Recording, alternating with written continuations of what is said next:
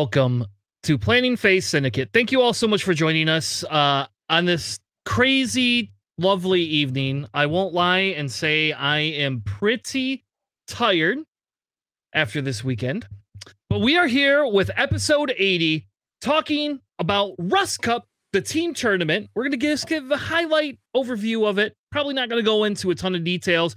We will come back and have one or two of the team captains on the show going forward, or some people from some of the other teams.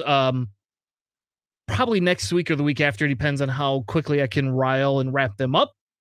We also are going to be talking about user submitted lists. We have 3 or 4 or 5 user submitted lists that I just felt seemed fun to go through. I like that piece. JJ loves that piece because then he gets to steal everybody's ideas and use them for himself. And then lastly, we're going to be talking a little bit about Siege of Coruscant list building. And we said we were going to do it. I'm committing to doing it. And hopefully we'll get out in enough time to be able to do a universe extended episode for some Tales of the Jedi. With that being said, let's bring JJ into the room. How are you doing, sir? I'm doing all right, man. I'm excited to go do some Siege of Coruscant out of the 2 scenario packs that we've gotten. This by far is the better one, I would say, just based on the pilots that came out for the pack, and the scenario itself seems a lot of fun. And yes, Desi, this is a haircut. I do cut my own hair. My hair is a little messed up because I haven't like combed it or anything. But yes, it is a haircut. Yeah. Doesn't he look spiffy? Spiffy. He's not wearing his Giants hat. We haven't figured out if he's disowned the Giants yet or not. He didn't like my my joke last time. So all right. So there's your Giants hat. I mean, it's funny you wear a beanie and it's not even cold where you are compared to Michigan. What are you talking about? It's North Carolina, dude. Yeah, how cold is it there 20s. Right now? No, it's like not. Yeah. Really? Yeah. No way. Yeah. Wow. All right. That's colder than Michigan right now. Yeah, man. We get our cold over here. It's not as cold all the time as Michigan, but yeah, we get cold here, man. All right. So to begin with, what I wanted to do is remind all the listeners and watchers that we have a survey out currently, and JJ will post the link in the description or into the chat in a few minutes. But we have a survey out about our last we called it our Academy 101 series segment where we were comparing chess and X-Wing together. So what I did is I put a quick survey together, and essentially what we're doing is asking people to say, okay, here you go. Tell us what you liked about it. Tell us if you listened to it. Tell us how you listen, and tell us like what you would like to see as a new segment. We also threw some pre-set up pre-con segments inside of there for you to go ahead and select which ones you like. You can vote for as many as you want to vote for. And we just thought that would be a cool way. The caveat here, and if you missed our special announcement earlier this week, the caveat is if you enter your name and email address, you will be entered in for a raffle for some cool PPS prizes, Planning Phase Syndicate prizes. So we haven't determined what we're going to give it away yet. It should be worth $20, $30 worth is kind of what we were thinking in terms of prize support. I have been collecting stuff. Cards and things like that we will be starting to give away in the new year, as well as we will have a new Patreon announcement starting the beginning of the new year. If you want to help support the show, we are going to actually have some customized merch available in terms of tokens and cards that are my very own my very own Corey Heald will be helping produce for us after we recover from this weekend. So enough about that. Enough about all those fancy things. JJ, how was your weekend?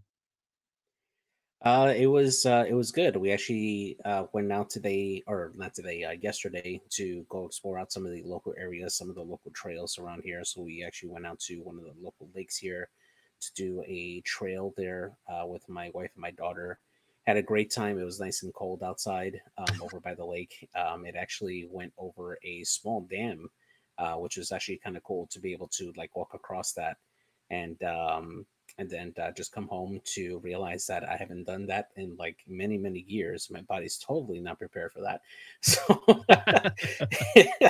and then basically crashed the rest of the day playing X-Wing most of the day, just trying out a bunch of these new lists. That man, there's just so many pilots and there's just so many things to consider for like lists and stuff with the new packs.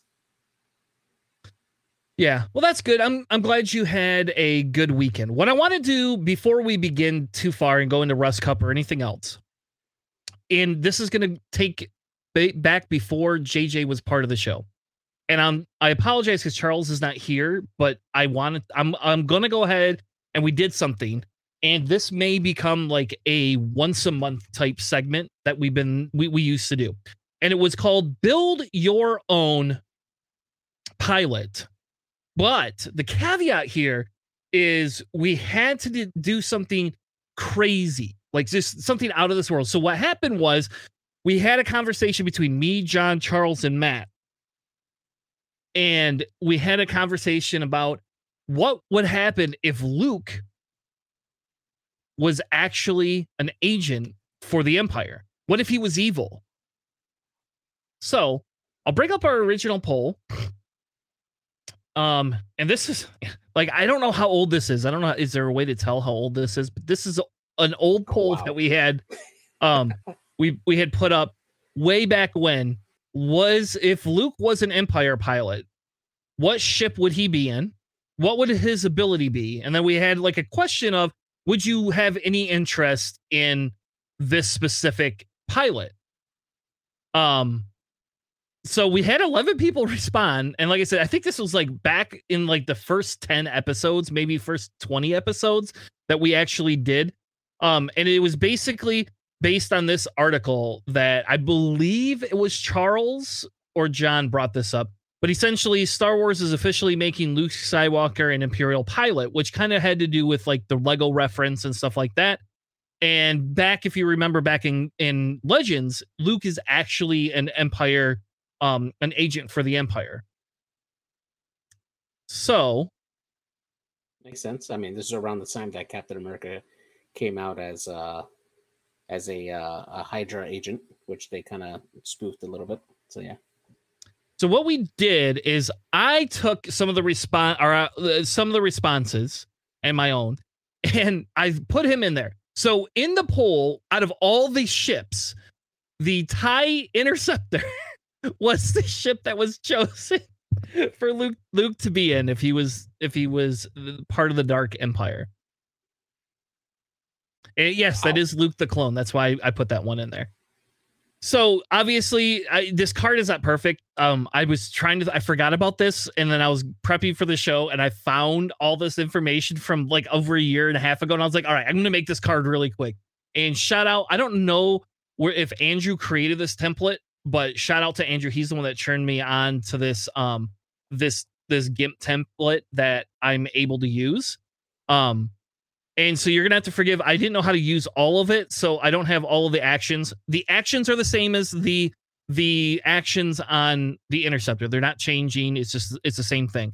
The difference is that Luke gets 1 shield and 3 force. So you still have the same auto thrusters action. But JJ, would you like to tell us what the 2 abilities on the card are that you're going to hate? It's pretty gross. So the chassis ability, I'm assuming, is auto thrusters. After you perform an action, you may perform a red boost or barrel action. And then it looks like his secondary ability is after you spend a force on an attack that hits, you regain 1 force. And then develop Sith Apprentice, which is another ability. At the beginning of the system phase, spend 1 force to perform an action, then only spend force on offense for the rest of your turn. And considering that this probably was written before Darth Vader Defender came out, that's actually pretty spot on. Like, I like that. I do not agree, however, with 3 force. You've got to be out of your damn mind to give a TIE Interceptor with a shield I6. I mean, unless he's like 14 points, then okay, fine. Do whatever you want. But 7 points. That way I can run him and Boy Vader together. But here's the catch: he actually has no loadout whatsoever, no slots. No, he just has no. He has a reload action with no missiles or bombs or anything. So that's just a mistake on my part. I couldn't figure out how to get all those things off there fast enough tonight. So I just I was like, screw it. I'm going to show everybody this just because I thought it was a fun thing. The I-6 interceptor with reloadable prockets. All right, Desi. Gross. The only upgrade you can take is prockets. That's gross. Oh my goodness. Oh my gosh.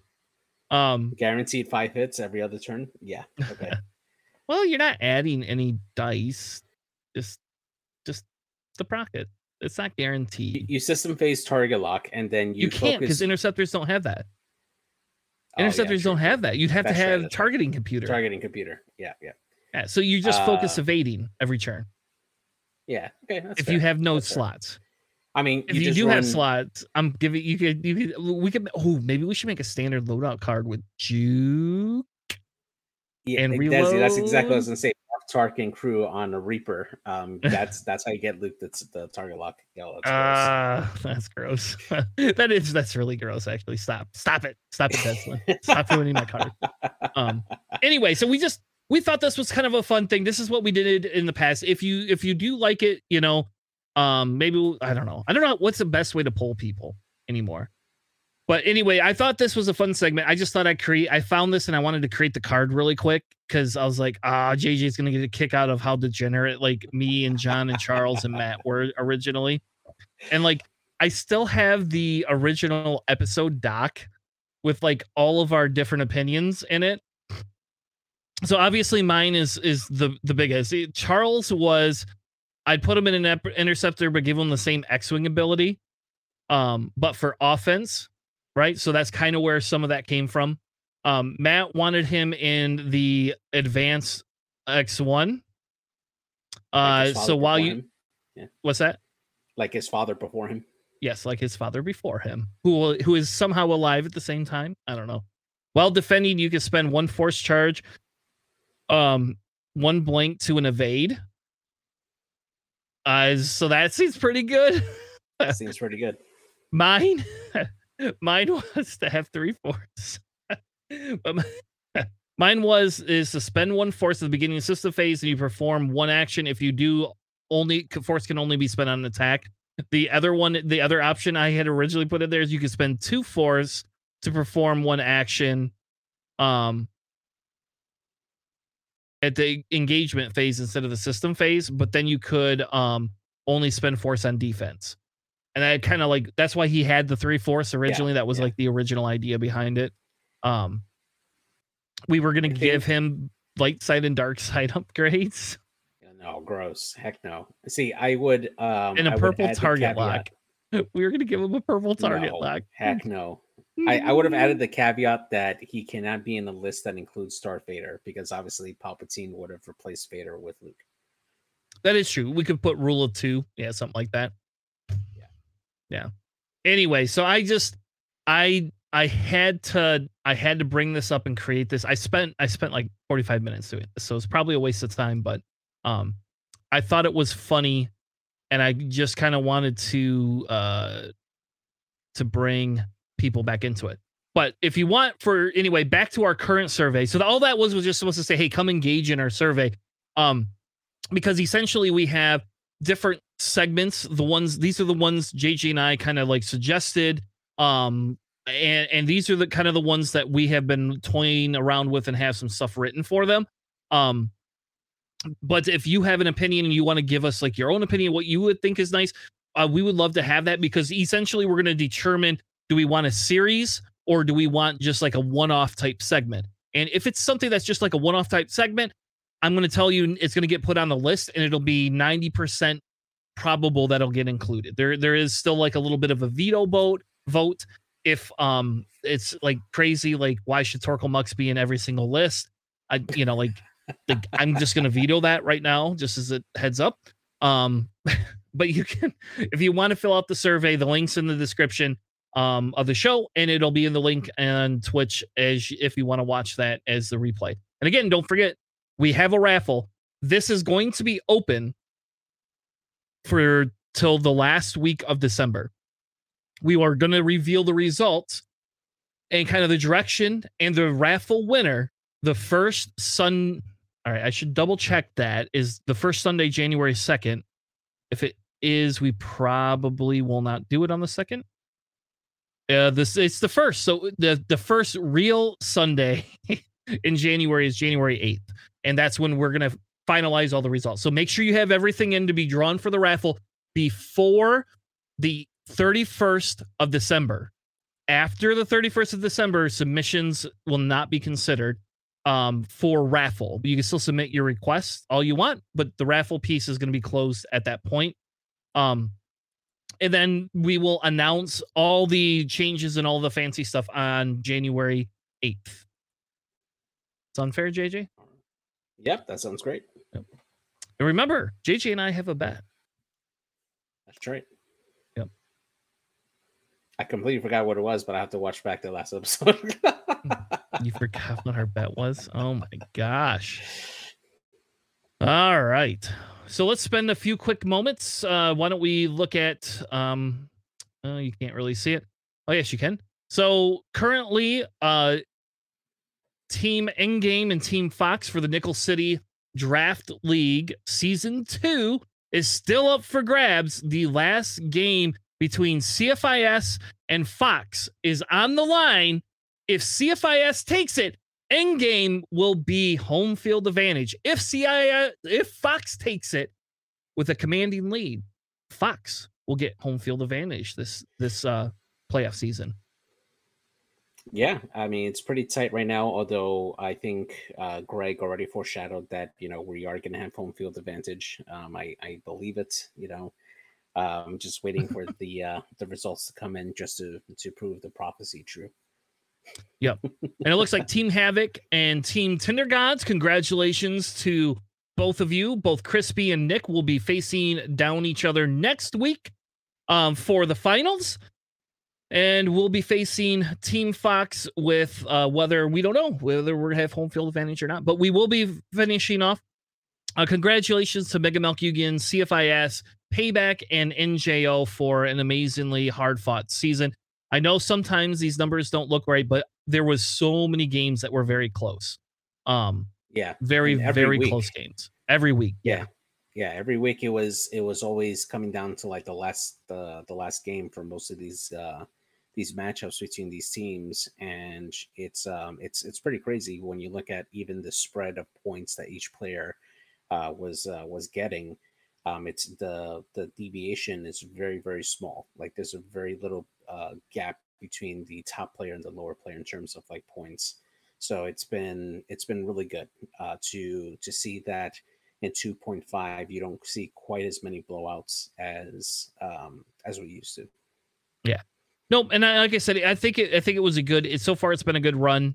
We were very lucky to get in. How about that? Like I will not say that we were also on the fence this week. So well, you could point to my game in particular on Thursday night, the miracle shot onto Kylo Ren that had one force from a weapons malfunctioned wolf. It was a shot that I can't believe it that I actually won that match. It was such a crazy game.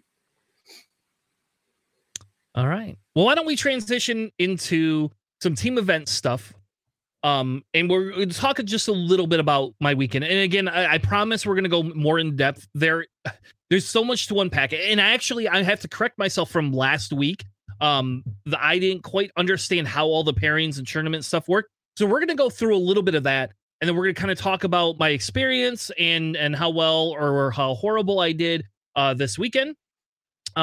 I will tell you, out of the 4 games I played, I had 2 1-point games. Like literally 1 point. It was literally the last action that was taken to win or lose each of those games. So it was crazy. So first things first.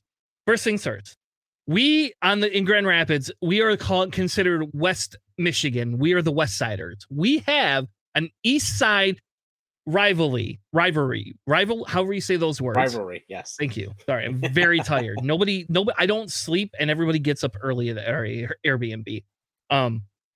So I had about 12 hours of sleep this weekend, plus whatever naps I got in the car. So there's always kind of been a rivalry. We had the Michigan GT, which ended in a tie between me and Staniszewski. It would definitely did not favor either side. We got to play the Bespin Benchwarmers, which is the East Side team. And we won that round 4-1. I'm sorry. It was not 4-1. It was 3-1. There was one tie between our very own Zach and Alex Merle, who is probably going to be joining the cast in the next week or two to talk about Rust Cup, like the actual like statistics that I'm hopefully going to get about the Rust Cup. If not, he's going to be joining us just for the hell of it because I invited him on. So we went 3-1-1 for that round with them. But spoiler alert, our team was able to take the tournament at second place. So nice. Yay and nay, good and bad. But yes, we were second place. We were all very proud to be there. And those metal tokens that they gave out at Adepticon, that Dion gave out, they actually cast tokens that are a little bit smaller in size, which is better. And they have an evade on one side and a calculate on the other side. Oh, nice. And everybody got 2 just for participating in the whole event. That's awesome. Yeah. So let's talk about the event. So the name of the event was called the Rust Cup. That was the name of the event. They are going to probably do one next summer or next winter. I hope they pick winter because summer, that place was very warm and it was cold outside. So we sweated all day in jeans and a t-shirt, but it was very warm. It was like 80 degrees in there the whole day. We didn't have to wear masks, thank God, because like that would have been like I would have been dead. Yeah, not being able to breathe in that kind of warm situation, it's gross. Yeah, that's why I hated it in Florida. Yeah. So there were, I think he just hated it in Florida because Florida sucks. Poor Charles. Yeah. Poor Charles. Poor Pim. Poor Charles. Poor Crispy. Anyway, so the way that the tournament worked, right, is you had to bring a team of a minimum of 5 people, and you had to bring 7 lists, though. You didn't have to play all the lists, but you had to bring 7 lists. No questions asked. What they did, and then we'll kind of get into some of the nuances of why we became second place over other teams in a second here. But essentially the way that the tournament works is 5 out of the 7 lists have to be played each round. Hence why you have to have 5 people. What would happen is you had to have your list preset, everything ready to go, just like a normal tournament, everything standard rules, all of that gibberish, same thing. What your captain would do is take 2 lists and go up to the opposing team you got paired with, and they would give you 2 lists and you would give them 2 lists. And that's how that would work. So that way you could pair whoever you wanted to those 2 lists, and they could pair whoever they wanted to the other 2 lists. So, for example, I was given up at least 2 to 3 times. So basically they said, hey, we don't care who you pair Tanner's list with. And again, our team was a little different because we had 7 people. So we all knew what faction we were playing. Like, it wasn't even a question. It was just like Tanner's playing CIS and Corey's playing Resistance. We never swapped. Other teams would just hand lists, not players. So that was where like this weird caveat came in. Other teams, like, so for example, the Benchwarmers didn't have to have Corey play or Cody would play FO if they didn't want to. It would be beneficial to have him do that. But what they would do is hand their FO list over, and then that would get paired with somebody on their team. So that's kind of how like the beginning of the pairings worked. So you always had 2 people that kind of were the sacrificial lambs. And then you would take 2 of your team would then pick against theirs. So if I was a CIS handed over to them and Corey, so let's just say me and Corey are the two that got handed over. They could pair me with anybody on their team that they hadn't given us a list for, and they could pair Corey to anybody on their team, any list, that they hadn't handed over. So let's say they gave us an Empire and a Separatist list. Me and Corey could not play against those lists because those were for us to choose. We would play either Rebel, which I played 2 Rebel lists. That was super fun. And anyway, that's how that would work. So then we would pair the other 2, and then the last list would be unknown, and you would just pair them. So then you would always have, so like what we were doing is me and Sean and Matt were the kind of the go-to guinea pigs, and D, like kind of in that order. So if me, Matt, Sean, and D, we would sit down, we would look at all the lists, and here, actually, I can bring up the list, or kind of bring up the list, so you can kind of see what the sheet looks like. So essentially, each of the teams, so like Freedom Squadron, would have this is their list. They would tell us what the list was, and then we would know these are all of the pilots in the list. Interesting. Okay. Which so I actually fought this list. Yeah, so you wouldn't get any details on their loadouts. You just knew what the No, we did. We had the Yasby links. We knew exactly what they were running in there. We didn't know who was running it though. Okay, out of their team.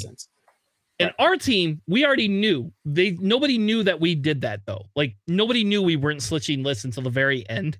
I think somebody figured it out the very end. That they just have an individual person playing for each list, which we did. Like in fairness, that's a smart way to go, honestly. Yeah. And like so, because it's all of my locals, so we had Matt was running his GT list for the most part. D had a Morna, Vizier, Gideon, and Obsidian list. Zach had his Boba, Mando, Kanan, Scum list. Corey had Elo, Tally, Sefton, Zay, and Finn, and I hate Finn. Then Brendan ran the list he's been running for FO like constantly. And then Sean had this, and by the way, this is a really good list. Just so you know, this is a really good list. I don't know if Sean I think went 3-1 with his one loss being by 1 point. Just like me. But this stupid piece of crap SOC list for Republic is really good. Just as an FYI to anybody that wants to run Republic. And then this is my CFI list, or CIS list, which they called the Iron Assembler Minecraft Steve. Like that was like the thing. And to be honest with you, I've already talked to Corey.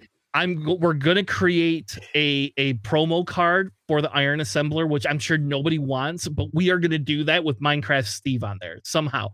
I'm gonna have my daughter design like a Minecraft character for us. And we're going to call it the Iron Assembler, and we're going to make a card for it. Just so everybody knows ahead of time, we are making an Iron Assembler. And that's just for me. That's my personal, I pay for it, so I get to make the decision on that one. See, for me, I would have done a Vulture with Iron Man colors. That's what I would have done. We can make an Iron Man colored Iron Assembler Steve. Yeah. We could do that. Or maybe put a little Iron Man helmet in the bottom. I don't know if we get flagged for copyright. I guess we're not popular enough that it matters. It doesn't matter. Nobody's going to see our card. I have another story for you that's not related to Rust Cup, but remind me later about somebody selling promo cards. We're going to have a conversation about that at the end of the show because it's bullshit. Okay. And you're going to get a laugh out of this. But anyway, so what would happen is essentially they would say me and Matt, and they would say both of our 2 lists here, B and H column, here you go. You guys pair them with whoever you want. And then they would have to hand us, so like Freedom Squadron, what they would hand us is they would say, okay, here's our Scum list and here's our Resistance list. These are the 2. You guys pair your team, whoever the heck you want to pair up against it. So it's really cool. So in this one, I faced the Rebel list. I don't remember everybody else's pairings, unfortunately, right now. But I faced this Rebel list. And then so anyway, so then you would get paired with the 2, and then you would have one person left over. So let's say it's these 4 were predetermined.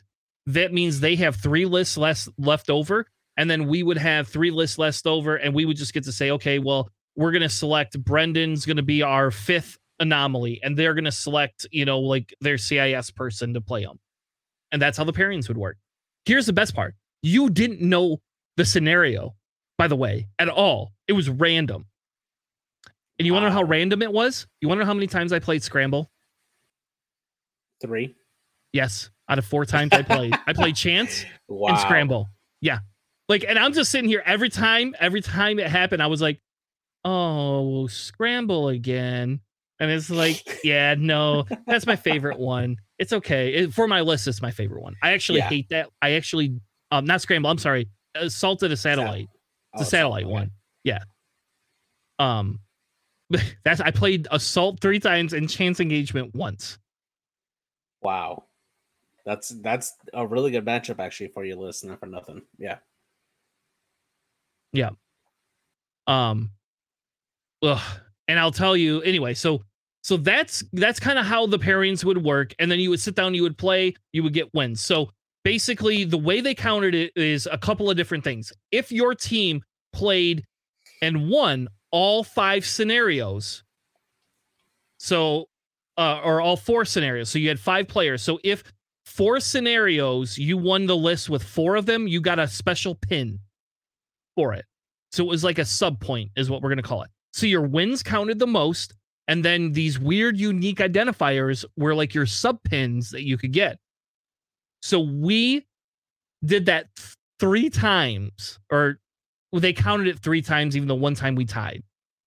We did that 3 times because we had 2 rounds. We went 4-1, or 3-1 and 4-1, basically. So there was that. And then the second thing is you basically had to you had to win or play with every one of your lists. So basically you couldn't not play with one of your lists. That was like and again, it was because their theory is that we'd have multiple 3 and 2s, and that was the tiebreaker. So we played with every one of our lists. So everybody on our team got a minimum of 3 games. Everybody did. We put everyone in for a minimum of 3 games. And then I actually played 4 games out of the 5. So I was hoping to kind of go to the bar early, but I didn't get to. I got benched my 4th game and then came back and played in the 5th game. Which I wish we did normal tournaments like that, where like you got to play 2 games and have a break for the 3rd game, come back and play another one. I felt so much better after I did that. Yeah. Like it was actually really refreshing. I was able to I sat down and played a game at Aces High with Count Dooku and got my ass handed to me. But Count Dooku doing too hard, I'm going to throw force at you. Too hard, throw force at you. Oh, you can kill me? I'm going to 1 bank and cloak. Oh, I'm getting 3 dice. Until you got structural damage, and that was pretty bad. or they had blackout. So I was behind a rock cloaked, and they're like, yeah, you still only get 2 dice. I was like, oh, that was sad. Yeah, that sounds like a fun event, man. I think that after being able to participate in Crate Cup, I definitely enjoy the team tournaments a lot. Even online, we doing the XVT the XTC event, helping that out this last season, and now Kuiper coming up next month. We have our team, right? We officially have our team, and we're going to be playing in Kuiper Cup as a team ourselves. So it's going to be really fun. I really enjoy these team events. Yeah, and so essentially for this tournament, we did 5 rounds. There were 7 teams total. There was 5 rounds. And essentially there was a bye that happened every round. To get your win for the bye, though, so if you got a bye, you didn't just get a win. You had to come back and win the next round, or it didn't count. So let's say you were the team that got the bye round 1. If you didn't win round 2, you didn't get your bye win. It was super brutal. Like, that was really, really brutal. We got lucky and didn't get a bye at all. We thought we were going to. But Best Spin got a bye for the last round for it. So they were not able to compete. So let me go through real quick, and I know this is probably boring for some people, but I thought this was really fun, and I had a really good time this weekend. And then maybe we could talk about some fun stuff and then get into lists. But essentially, the first round we played Freedom Squadron, and we went 2-3. So we lost that round. We had 2 wins. Then we had the second round we played Burning River, and we also had 2 wins, and 3 losses. So we lost that round. Then we came back round 3 and played Veteran Instincts. We won that round 4-1, and I was the one loss for that round. I felt so bad. I lost by 1 point in that one to a Rebel Han list, and it was right I couldn't kill frickin' Arvel. I killed Wes Jansen right away, but I just couldn't kill Arvel to save my life. No matter what I did, I could not get rid of Arvel, and I couldn't get rid of the other ship that should have died was their Saw U-Wing.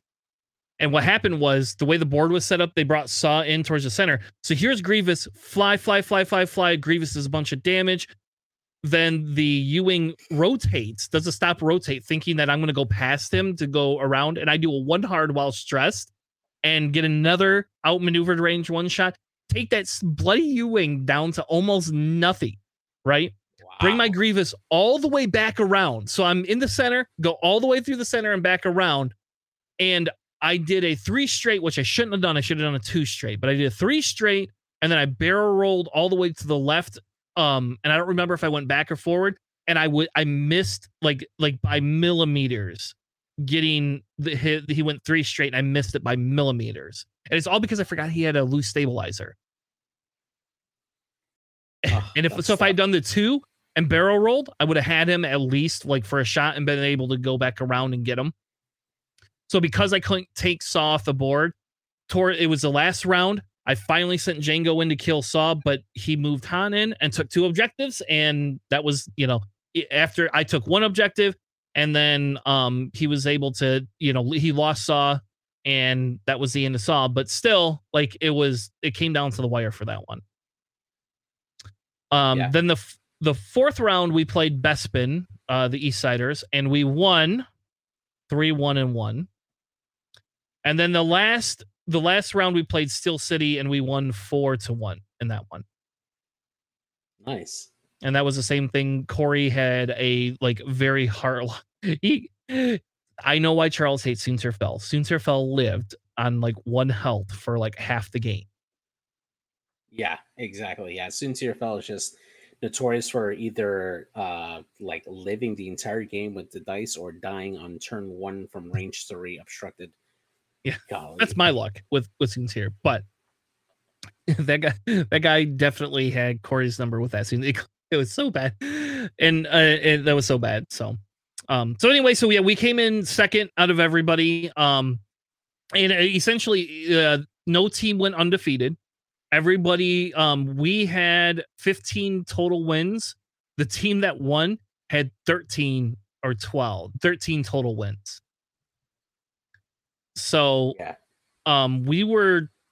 if we had won our first round or our second round, we would have won the whole thing. So we were pretty close. But I think everybody else was. And I think what did it is because we were able to take a bunch of the scenarios on multiple turns, and then we were also able to play all of our lists more than one time. So, like I said, everybody on our team got at least 3 plays. So, it was just easier that way, and it made everybody feel, it felt good. It didn't matter who you were. We did a little bit of prep that not everybody else did. We went through everybody else's list and ranked it good, bad, or neutral. That's what we did. We put quite a good bit of prep into this, but it was fun. It was kind of cool, and I will tell you the non-X-Wing stuff. I did end up getting I have health issues a little bit, and they ended up flaring up at the end of Saturday, so that kind of sucked. But I mean, Friday night was fun. We played this board game called The Saboteur. I don't know if you've ever played it before. Yeah, it's you have your miners and saboteurs, we played that twice, 3 times that this weekend, and we've learned in our local group who's a good saboteur and who's not. I am not. I helped the miners when I shouldn't have. And you can ask Zach. Zach's like, who's the other saboteur? Nobody knows. And I was like, it's me. I'm sorry. Like I helped them win. That's what makes a good saboteur, is that you deceive them in thinking that you're helping them when all of a sudden you strike at the best moment possible. I know I just struck too late. And it was funny. It was funny because we were accusing each other all the time. Who's the saboteur? Who's not the saboteur? Like, and like we were like the last game we were preemptively like putting like the there's these cards that stop you from laying mine cards and stuff like that. Yeah. and like I just randomly picked somebody and said, you're the saboteur. They're like, fuck you. And so they decided to go after me. And then I actually was a saboteur. So they got it right. So then I couldn't play cards down to screw with them. And then I couldn't clear my name and I couldn't figure out how to fix it. So yeah, we ended up losing. Zach and I did. But that was after they decided to throw a wild card and take one of the cards. And basically one of the cards. So like normally when you have like 6 people, there's only 2 saboteurs. So Sean went to bed and we had 3 saboteur cards in there. So what we did is shuffled them, dealt them out, and had 1 left over and didn't tell anybody. So round 2, we ended up with 3 saboteurs versus 3 miners, and all the saboteurs sat next to each other. So like once they started figuring it out who it was, like they won that one very easily. Yeah. So other than that, I don't know, it was a fun weekend. I enjoyed myself quite a bit. It was fun to connect with people that I play X-Wing with, and I can understand why people say, hey, why do we like going to these tournaments? To reconnect with people. Like we got to hang out with the everybody from the East Side, which almost never happens. And they got to Corey's gonna hate me for saying this, but they got to make fun of Corey quite a bit for a couple of times that they've played, because I've only been playing for 2 years, and I've only really been playing against the Eastsiders for a year since we've been back in person. But not Corey. There's some stories about Corey where he's flown 2 full health X-Wings off the board in a tournament against one of them. So anyway, so it was a fun time. There's a lot of old stories, and there's lots of kinship, and even afterwards it was funny because we essentially all went out to dinner afterwards, and then some of the locals that were playing in the tournament came out and had dinner with us as well, and that was kind of fun to get to hang out with people outside of just saying, hey, we beat you or you beat us type stuff. So yeah, that's awesome. That's probably the best part of X-Wing, is the after tourney like festivities, just going out to eat and just having fun with all the players outside, and just having a great time. All right. You ready to build or look at some lists? Let's do it, man. So I think we've... I don't know if we're going to get to the SLC ones or not. We'll find out. We will. We will? All right. We will. So we wanted to do a community list building segment. And I think this is JJ's favorite segment, like hands down. This is what JJ lives and breathes and dies for. So we had somebody post in the chat list. And so I said, hey, if we're going to do one, why not do a couple of them, right? Like, why just stop at one? So we're going to start with Ani Yeager's Tyranny list. JJ, would you like to tell us what's on that list? So this is a first order list. We have Agent Tyranny that came out in the new Hot Shots and Aces 2-pack in the Z-Class shuttle with Proud Tradition, Center Buoy Suites, and Kylo Ren crew. Follow-up is Jewel Jerjerrod in the TIE Bomber with Feedback Pink, Concussion Missiles, Skill Bombardier, and Proton Bombs. Then we have Scorch in the Bomber as well with Feedback Pink, Concussion Missiles, and Proton Bombs. Backdraft in the TIE SF with Proud Tradition, Fire Control System, Concussion Missiles, and the First Order Ordnance Tech. And then we have Commander Malorus in the TIE FO with Cluster Missiles to round off the list here. This is a very solid list here. I definitely like having these 4 ships available here to back up Agent Tyranny. to go in there. It's kind of very reminiscent of the old meta for First Order, having these two First Order bombers going in and being able to drop bombs there. For those not familiar with Joel Jarjarod's ability, he's able to perform that boost action, kind of like Daredevil, and can get those get the rear arc into a really good spot to drop those proton bombs off. Kylo Ren crew on Ancient Tyranny, I was kind of thinking of it. So Kylo Ren crew basically gives the ability for the TIE silencer for Kylo Ren. You can assign the dark side condition to an enemy, and if they suffer a crit, then they flip that particular crit, and it can go through the shields, even if they have shields and they suffer a crit. That's pretty interesting, especially when you're considering like salvage mission or scramble, for instance. You can assign them a panic pilot, and if you get a single crit through, even if it's under the shields, they get double stressed, and they're not able to do any scenario actions, and or like pick up a crate or scramble transmission, and that can actually be pretty good. I like that. So I actually did too, and I did not know Kylo Ren crew existed. I'll be honest, like I did not know that was something that genuinely existed until this game.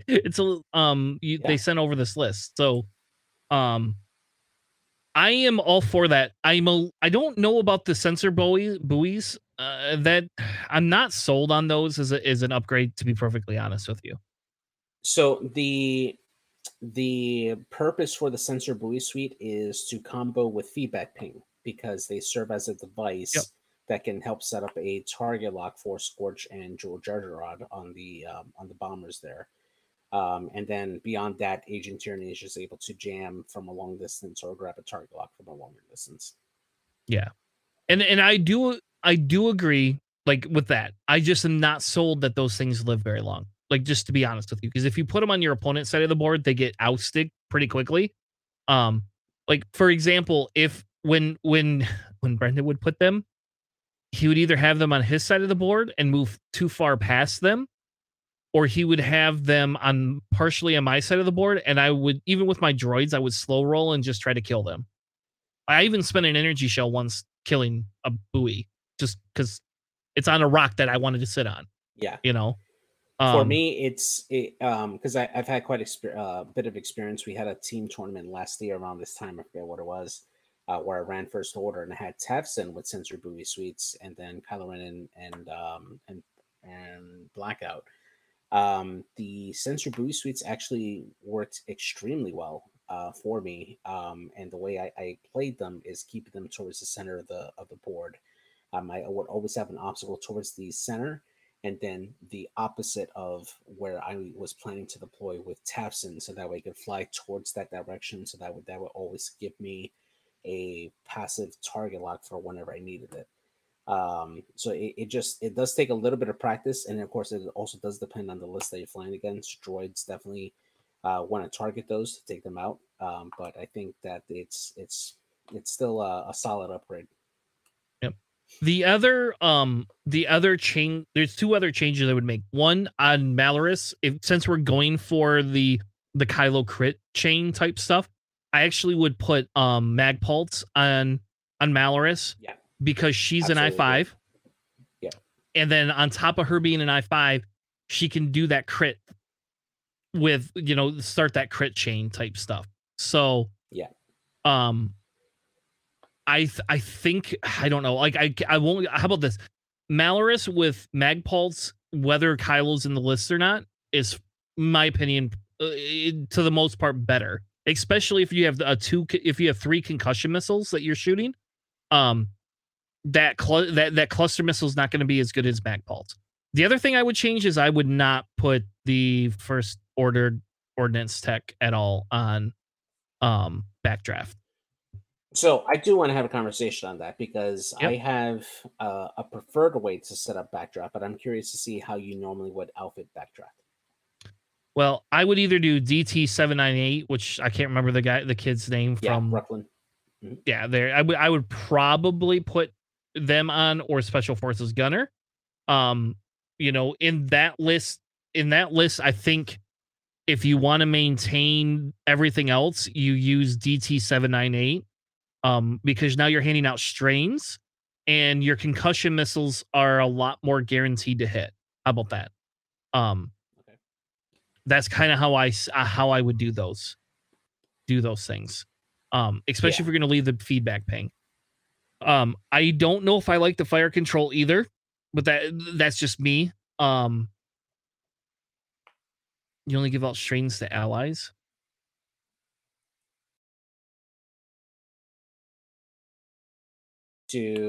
For DT, hang on, let me pull up that No, card. it says you may choose a friendly ship in your firing arc. If you do, that ship gains a strain.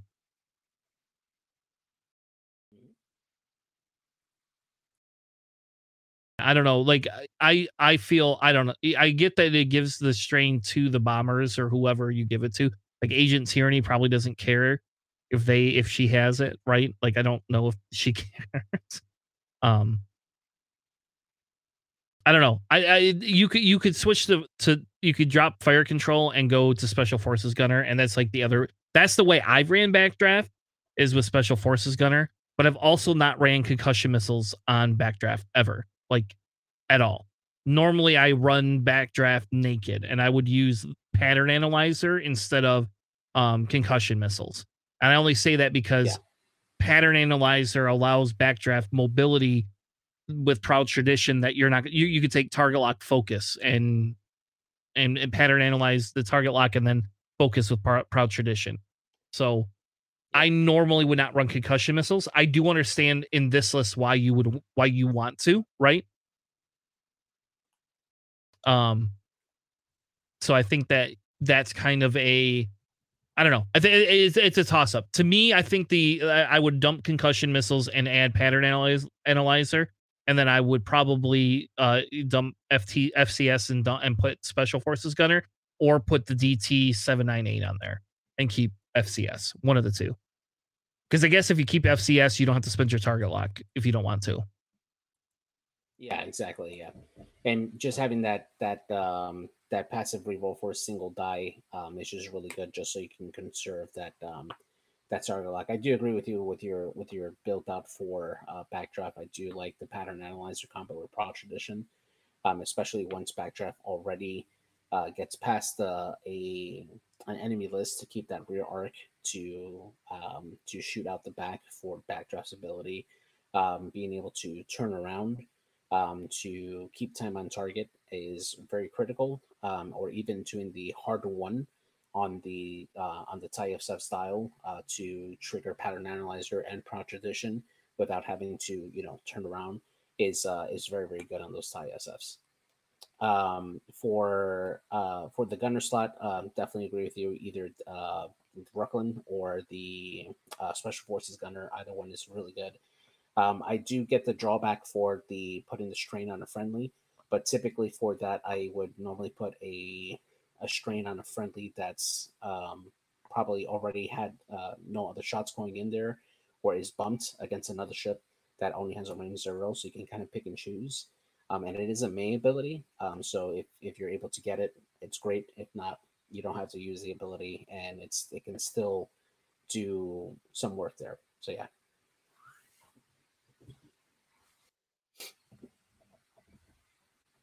All right. So there you go, Ani Jaegers. There is that. Next up, we have Sandy with a double Desi. JJ, what is this 3-ship list? It's pretty interesting. So the first one we have here is a Rear Admiral Shiranu in the VT-49 Decimator. Here he comes equipped with Ruthless, Darth Vader crew, Minister Tua, 000, and BT-1. Then we have Captain Oiken with Ruthless, Death Troopers, Fifth Brother, and the Dauntless title. And then Second Sister, who's the new TIE Interceptor pilot from the Hot Shots and Aces Pack 2, with Juke and Shield Upgrade with sensitive controls to round off that list there.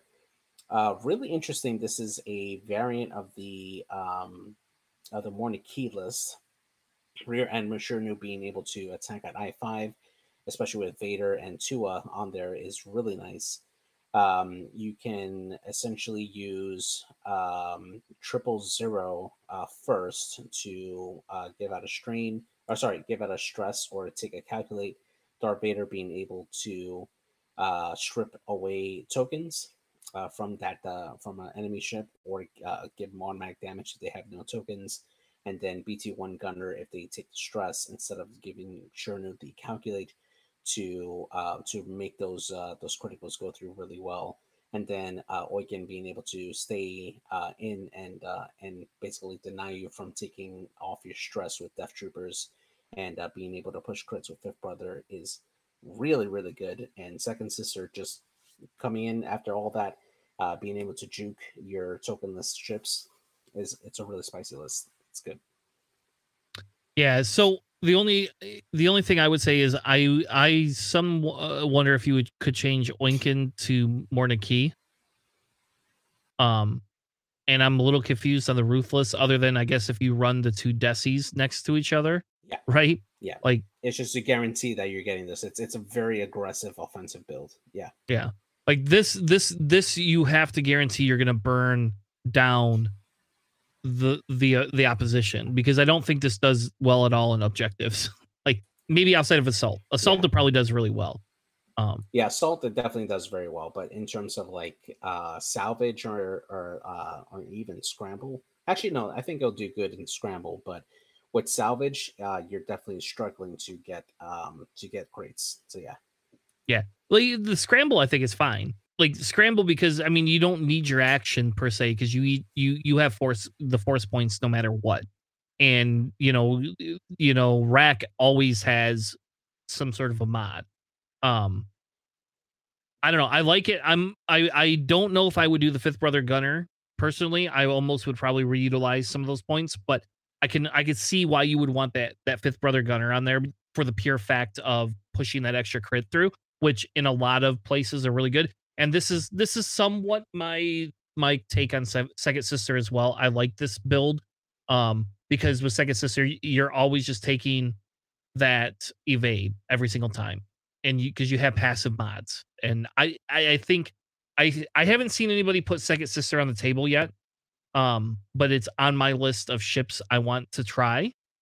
And I'm stupid, I should have brought that for Aces High this weekend and just played that instead. That would have been fun.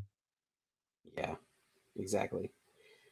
So some hot news developing right now over in the Nickel City League. It looks like Manny has beaten Matt Murch for Team Fox to end that series. They just posted 19-15. For who? I'm sorry. Team Fox has lost their last round. They did. Wow. Hey, good job, Manny. Good job. You helped. Yeah. You helped out Team Endgame without meaning to. So that concludes the league then, right? Yeah, that would conclude the week there. Yeah. All right. Well, we will obviously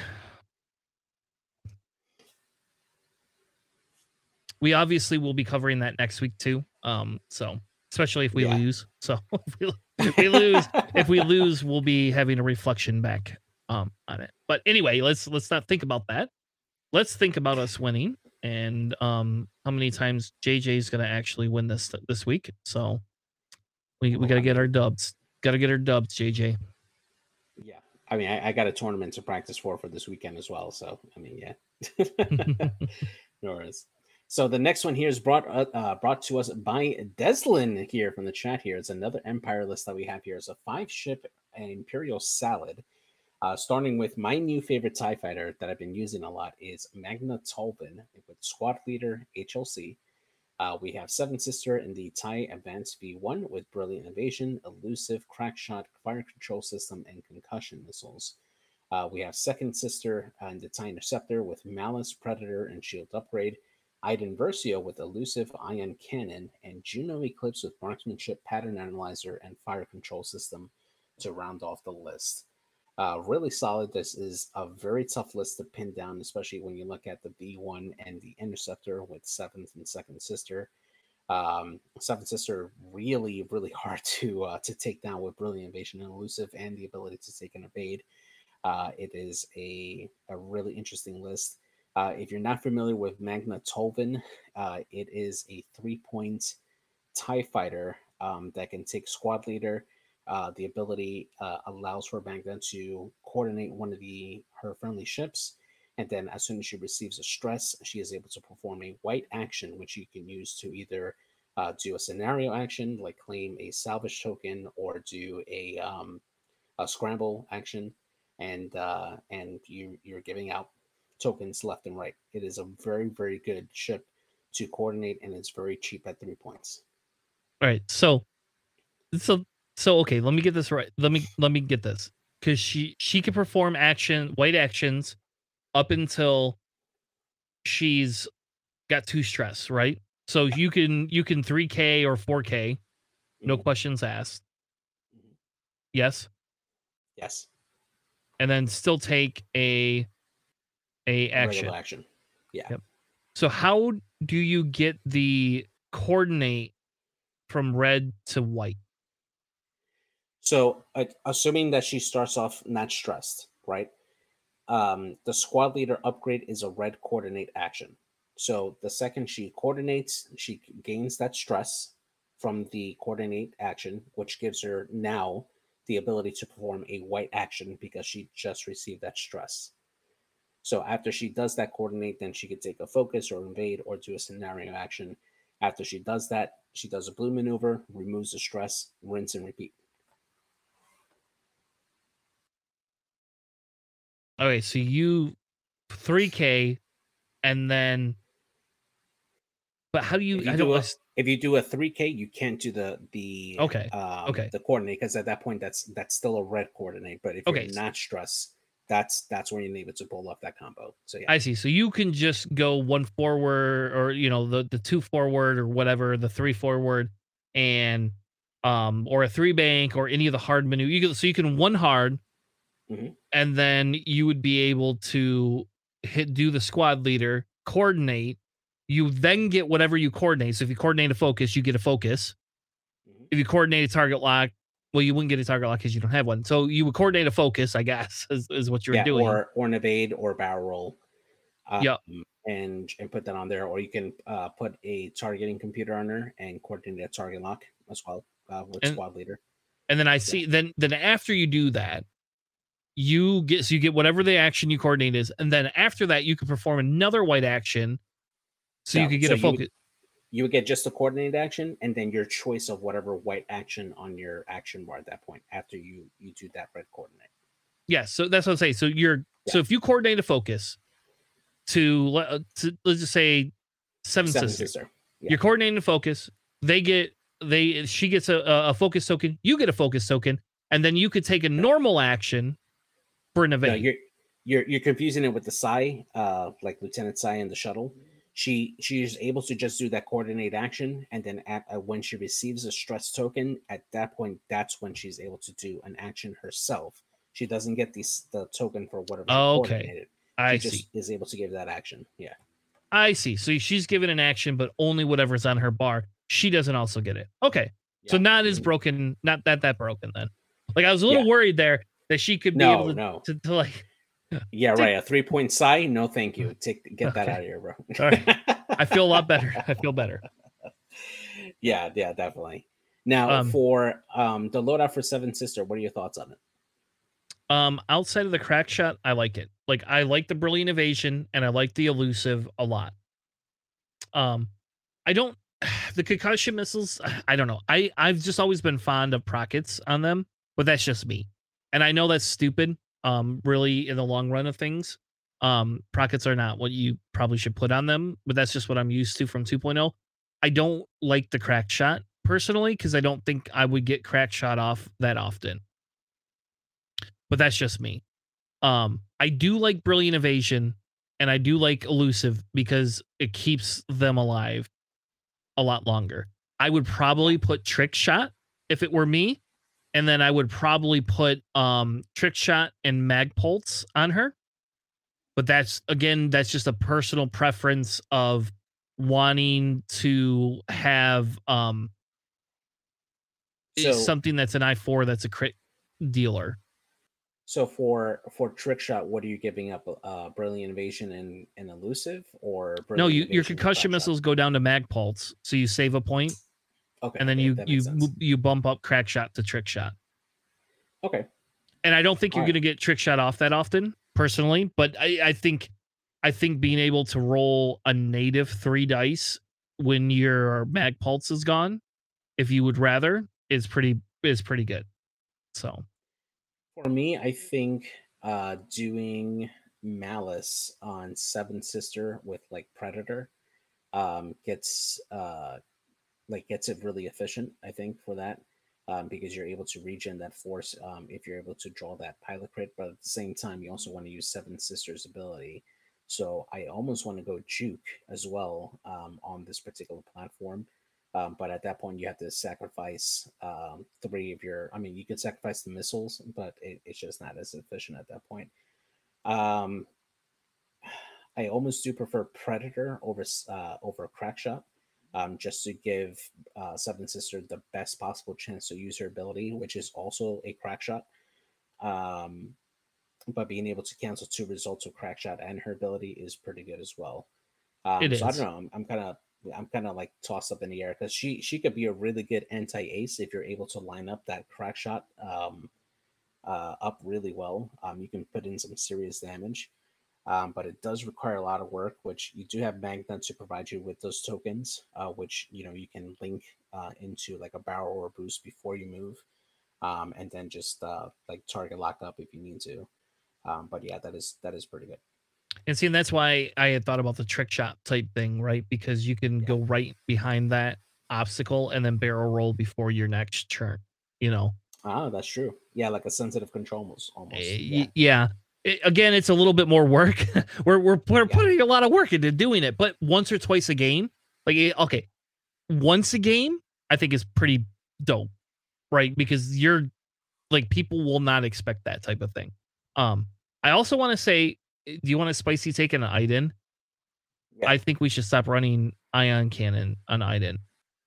Okay. What do I, you replace? um, again, you could be a dick and put Juke on Iden.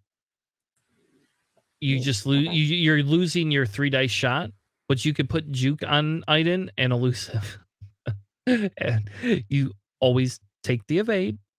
You always have Juke, and you always have elusive ready. It just seems pretty dirty to me. Like, do you want your Iden to live longer? There you go. Yeah, exactly. Other than that, yeah, I think, like I would have to play the Juno Eclipse a little bit more, but I think that's a pretty solid build. The pattern analyzer, and the nice thing is Magna can go with Juno or Seven Sister. It doesn't really matter. She Yeah, literally can exactly. go either which way. Because if you give Juno a focus and the target lock and can do a 3, Talon, like that's pretty good. You know, Yeah, I don't exactly. know. Now, So what are your thoughts on Juno Eclipse? I've been like working on different loadouts for her, and I can't really settle on which one is the best one for her. What are your thoughts on Juno? uh I like that it's 4 points. I wish it had a little bit more loadout, I Loadout? guess. Hmm. That's really I would like her to have 12 loadout. That's what I would like. Yeah, But other than that, I find it pretty decent. And it's only because your talent slot just becomes nothing. How about this? If you gave her one more loadout, I would probably be happy because I could take elusive. So yeah, um but I would really like to have a few more loadout points to allow me to take passive sensors um with it. I mean, she's an I5, so I don't know if you really get much use out of passive. I think you do. Um, I think see now the one upgrade that I've been really like debating on Juno is Prime Thrusters, but that pretty much eats up. Actually, I don't think she can take it now that I think about it. Yeah, let me check the cost. Of what? Prime thrusters? Yeah, But Prime isn't that Thrusters. like 8 points or something like those 6 points? Uh, let's see here. I think it's 6 points. It is 6 points. Yeah, 6 points in. That leaves you space for fire control system. and that essentially allows Juno to do a 4K or 3 Talon and still be able to use her ability. Yeah. I think that's okay too. I think I would play with that. I think if we gave her 1 or 2 more loadout points, we're fine. Um Giving her 12, it's probably me being selfish, but I don't if she goes up to a 5-point ship, she never gets play. You would never take her. I could take Seven Sister. I could take Second Sister. No. Like I'm not going to take Juno over either of those for the most part. I've watched Juno die very quickly. So, Yeah. all right, let's go to a Seppi list with, oh my gosh, not 1, not 2, not 3, not 4, but 5 bombers. Crispy, what are you brewing here?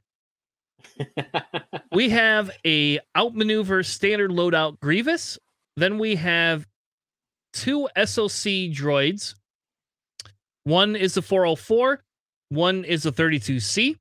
Then we have 3 bombardment drones with proxies and independent calculates. And because AMG said, hey, you don't have to take the standardized loadouts for all these. You can run indies and run the COC or SOC loadouts. JJ, what do you think about this list? I think this is really good. This is a really good list to do a lot of objectives on. It's a lot of beef. I mean, you got, let's see, just in the bombers alone, 25 health to go through for all those bombers, and then you got General Grievous that you got to deal with, who's going to be outmaneuvering you. It's definitely a list that can do a lot on the field. And man, I mean, just those proximity mines alone, that's going to be tough to go through. Not to mention DBS being able to jam you after it gains a calculate, and 404 being able to use those APTs for great effect. And if you blow one of them up, you're going to set up 32C to get into a target lock position to launch the plasmas, or a 404 to be able to launch that proton torpedo at you. It's going to be just a lot of bad choices. Man, Crispy likes to make these lists. It's really good. Yeah, I would like to I will play that. I don't own 5 bombers, but I would play this online. I only own 3 because I've never ran 5 before. I've never put 5 bombers. I used to run 3 bombers and 4 droids or something like that back in 2.0. I think this would be decent like at objectives. So I'm going to say that like I actually think this is a pretty semi-competitive list to some extent. I would have to put it on the table to play with it, but you have, 5 bodies that can do multiple things and can be independent of each other. So, really your 404 and your 32C, they just have to be at range 3, I believe, of each other. So really you set one up on the side and one down the center, or 2 down the center. And then your bombardment drones are all independent. Like it doesn't matter. You put them wherever you want. And if your opponent goes after Grievous, you have 5 droids taking objectives or coming in to murder you. So, and if you think about it, with the way that those overlide locks work, you're not really putting 404 and 32C on rocks for very long. It's really, you're putting them on there to get on them and then clear them and go off them. That's what you're doing with it. And yes, I played a little bit of 404, so that's how I ran 404. Is I would go throw them on the middle of the rock, and then the next turn I would leave the rock and save that extra charge for another turn. For another emergency turn. Yeah. That makes sense. And then I use 404 as somewhat of a blocker / the ability to, like, usually I'm getting the initiative, so I'm moving first, taking my target lock, and then I have other people sharing calculates. I will say I would test this list without independence, though, just to see what it does, because then you can now share. So you can run each 2 bombers together, and then the third one can kind of float and do whatever you want. So I would test this without indies and see if it works too. That's fair. Would you, I think but then I was thinking the 311 droid to pass along calculates, but that really reduces the effectiveness of it. But yeah, I would definitely like to just see how it works without independence. Look, I don't think DFSS 311 should just be 2 points. Once they move that to 3 points, we're fine. Or 2 points, then we're fine. Until they do that, it's not. That vulture is not worth 3 points. Period. Yeah. All right. So I threw a list in here for JJ to critique me on, or anybody else in the chat that wants to critique me. I would like to run some Tri-Fighters. I own 4 of them. I actually own 5 of them because I was super smart and bought a bunch of Tri-Fighters when they came out. So I thought it would be fun to run 3 of the SOCs, the Phalanx and the 347, and then run Dahlen Voss with Notorious, Magpults, and Overtune modulators. Not Indy calculates. No Indy calculates on those ships. Then run Dirge with Proton Cannons, Treacherous, and because I don't have Grievous, I'm going to throw Grievous on there. Because the theory is Dirge can fly behind other ships, give them a strain, have ships between them, always giving out Treacherous. If somebody dies, gets Treacherous back. If somebody dies, you get Grievous back.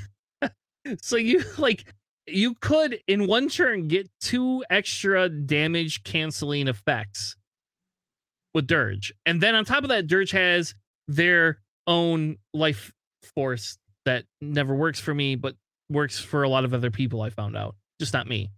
And then 2 droids, the Iron Assembler and DFS 81, both with energy shells for the output. I think this is a moderate alpha strike. Again, Dirge, you could drop Dirge and take the 2 droids, or you could drop the 2 droids to take Dirge. So that's kind of the idea is, do you want 5 ships or 6 ships? So your main thing is Dirge or the 2 vultures, correct? Yeah, I'll either take. Yeah, I think I want to. I will argue that you could drop any one of the Tri-Fighters and have kind of like a mixed initiative list, but like, the DFS the DFS 37, like that's the one that I think that's an I4, but I think those Phalanx are 5s. I think Dahlen is 5, or Valen is 5, and Dirge is 5. So you could drop any one of these ships and take 2 droids if you would like. Yeah, I see. So that is a tough call. So the 347 Tri-Fighter, he's an initiative 3 that costs 4 points. I would actually drop that one in favor for Dirge, because I do like Dirge as the potential for being the crate carrier in salvage, as the objective carrier as well for most of the different matchups that you have on there. And then having the 3 initiative 5s between Valen and Flax, being able to go out and take out ships as needed. And then the vultures also can serve as those objective grabbers on there. So you have a good 6-ship list in that way, being able to grab a lot of objectives and put out a lot of offensive output that way. I think that's probably the better call. If not, I would, if you do decide to drop somebody else, I think dropping Dirge in favor for DIS T81, the standard version, not the Siege of Coruscant version, because you're able to still use your friendlies' calculate tokens to modded shots, and it doesn't require them to have or not have independent calculations. Like if you're flying nearby one of the vultures that's double calculated, it can use those calculates for its mods on offense and defense. So it's definitely very versatile in that way. And it has 12 points where you can put in a shield upgrade and fire control system and predator, and you're good. Yeah, I just want to make some tries work. I just want tries to be good again. Like, you just really want something different for CIS. Like, after this tournament, like, I've been running the same CIS list since September. So I either need to switch factions and run like things that are not CIS, which I think is really where I need to do, or I need a new CIS style type list. Like, and the idea behind this is we don't have Django anymore, right? You know, is Django worth 2 of those Tri Fighters? Probably not. But if this did work, this is a list without Grievous per se, real Grievous, and Django, and that seems, I don't know, that seems pretty cool. So Yeah, I think going like dropping the 347 try is the way to go, and you got a very very solid list. I actually, if I had one more try, I would probably run this list in person. If not, I think I'm going to give this a go on TTS. This is really really good. all right, the last list we had, it's JJ's. JJ submitted a list because he saw I submitted a list, so he's like, I gotta do that. I was feeling left out, man.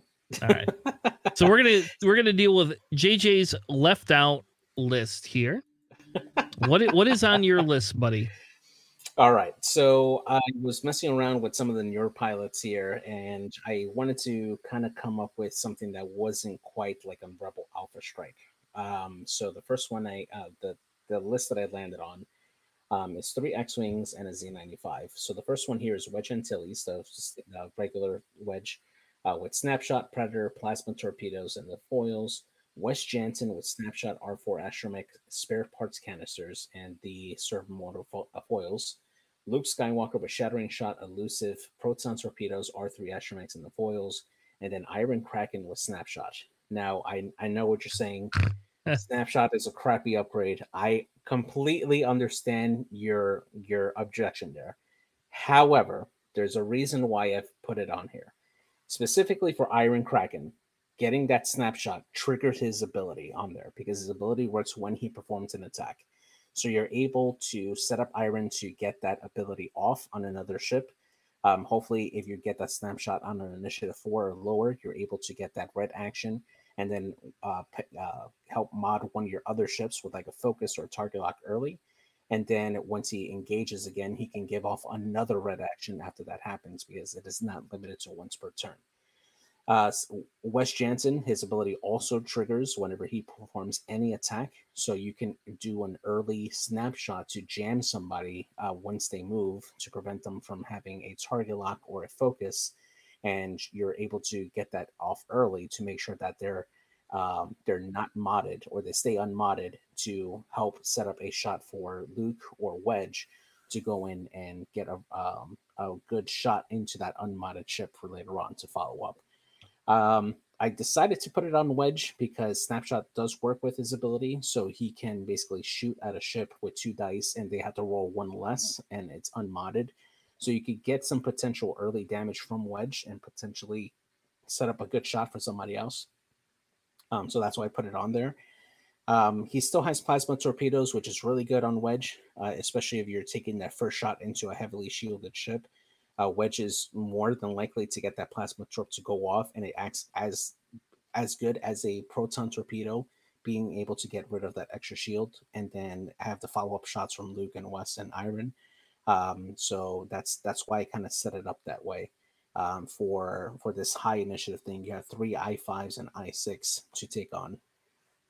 So the only thing I would change on Wedge is I would dump Predator, and I would put the 2-point astromech that allows you to do 2 blue maneuver, basically 2 reduced basic maneuvers instead. It's 3 points. It's 3 points now. You're what? thinking R4 astromechs. Yeah, it's on Wes. Wes has the R4 astromech as 3 points. No, I thought there was a 2-point astro.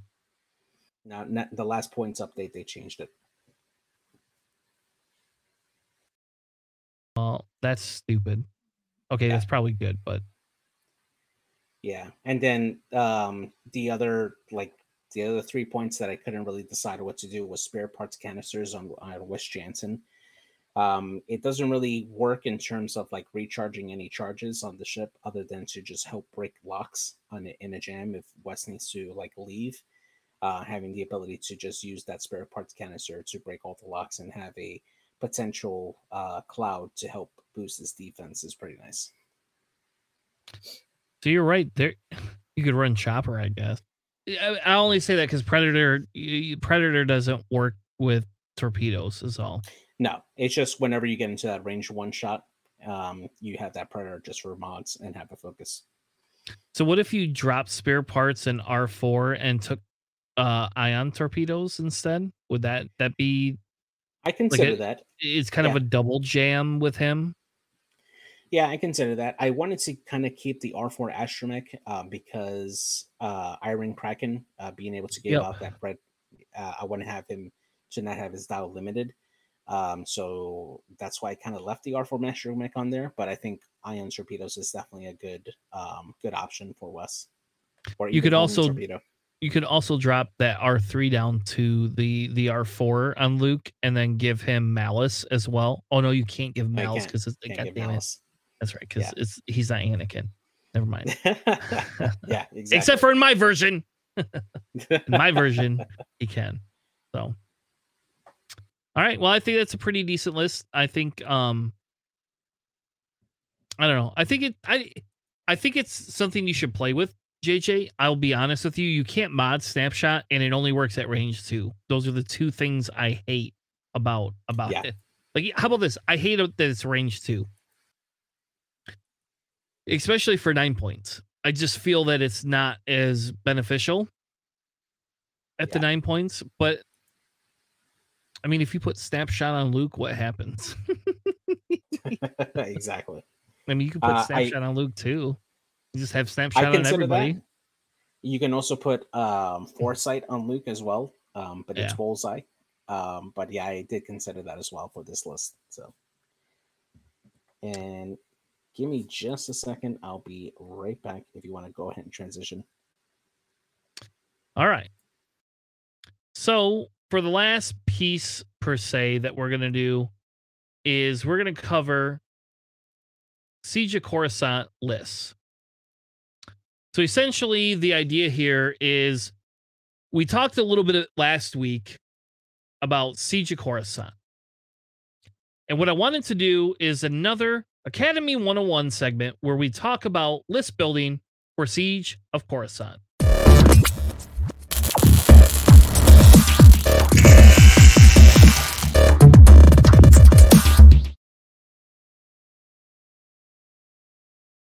Essentially, we only have Republic and Separatist list build, and there's a reason why. We will probably build out more later, but for now, we will only be able to have the Republic and the Separatist list for the pure fact that we aren't going to be able to. I had a hard time building with the other lists right now because they don't get some of the perks that you get when you did the Battle of Yavin, that you could bring other ships in and it didn't have like a restriction. This one, for the Separatist player, you get 25 points, but the restriction is, with that being said, you can only regenerate SOC pilots. On the Republic side, you can only bring in, after round 2 or 3, Siege of Coruscant pilots. So it didn't really benefit me per se, at least when I was list building, to kind of go through that.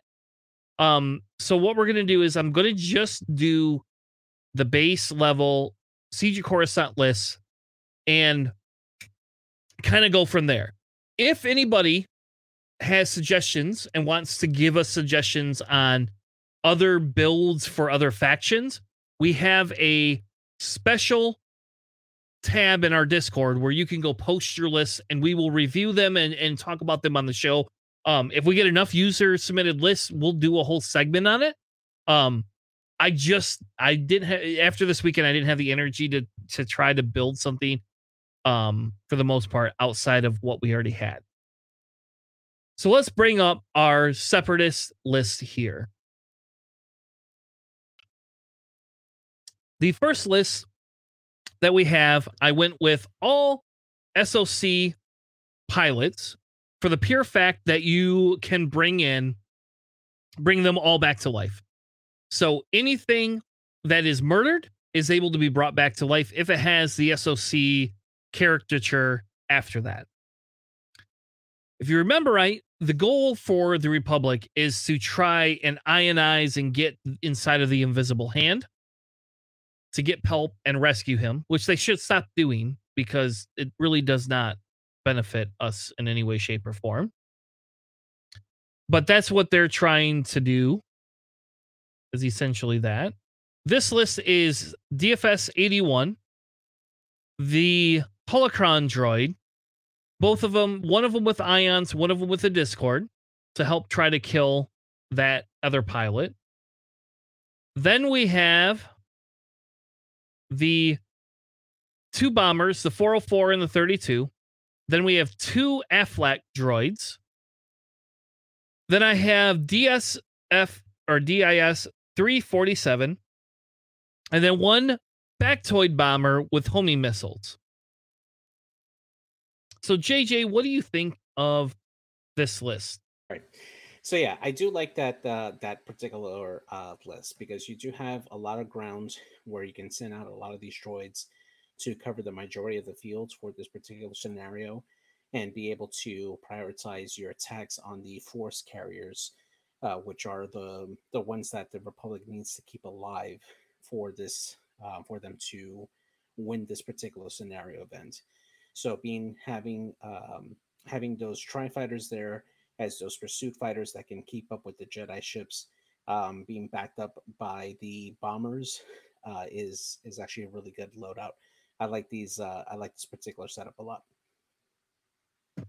Yeah. So this was my attempt at, if you want to run it, and the reason I'm doing this is because if you want to run the way they built the scenario, like the true format of this is kind of how you would build it. Because technically you could add Dooku in, which we'll get to in a minute. But essentially, this is the version of, do you want to swarm without a commander based on how many cards and things that they gave you. So the second list that I have is not going to be only SOC ships. This one I added a DGS 286 to, and then I added the Iron Assembler. So the Iron Assembler is really just to help the droids live a little bit longer. And then the GGS 286 droid is, which I did not know this, but that TA 175 went down from 11 points to 8 points. I did not know this. Like, how did we miss this? Is that the Pinata droid? Yeah, that's the one. If somebody dies, you get they all get calculates. That's crazy, right? How did this go really down? Good, actually. I don't remember this going down. Yeah, this went down. I want to say 2 updates ago. It went really? Did I miss it? I should be running this. Yeah, it's really good. It's just I think because the carrier at 5 points wasn't really viable, we didn't see it as much.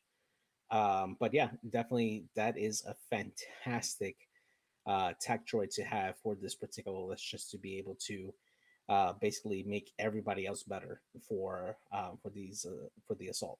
Yeah, and the best part about this is it gains a calculate. So even if you do a barrel roll calculate with the stress, you get another calculate. Yeah. This list right here is what, when we play locally, this is the list I'm putting on the table. 100%. Yeah. And they have contingency protocol. You're right. Yeah. Absolutely, like, Desi. Yeah. This is really, so basically the only 2 ships that can't be regenerated is this DGS and the Iron Assembler. And I have Grievous on here, which is very dirty in this format because, oh no, one of my other droids died. I get Grievous back.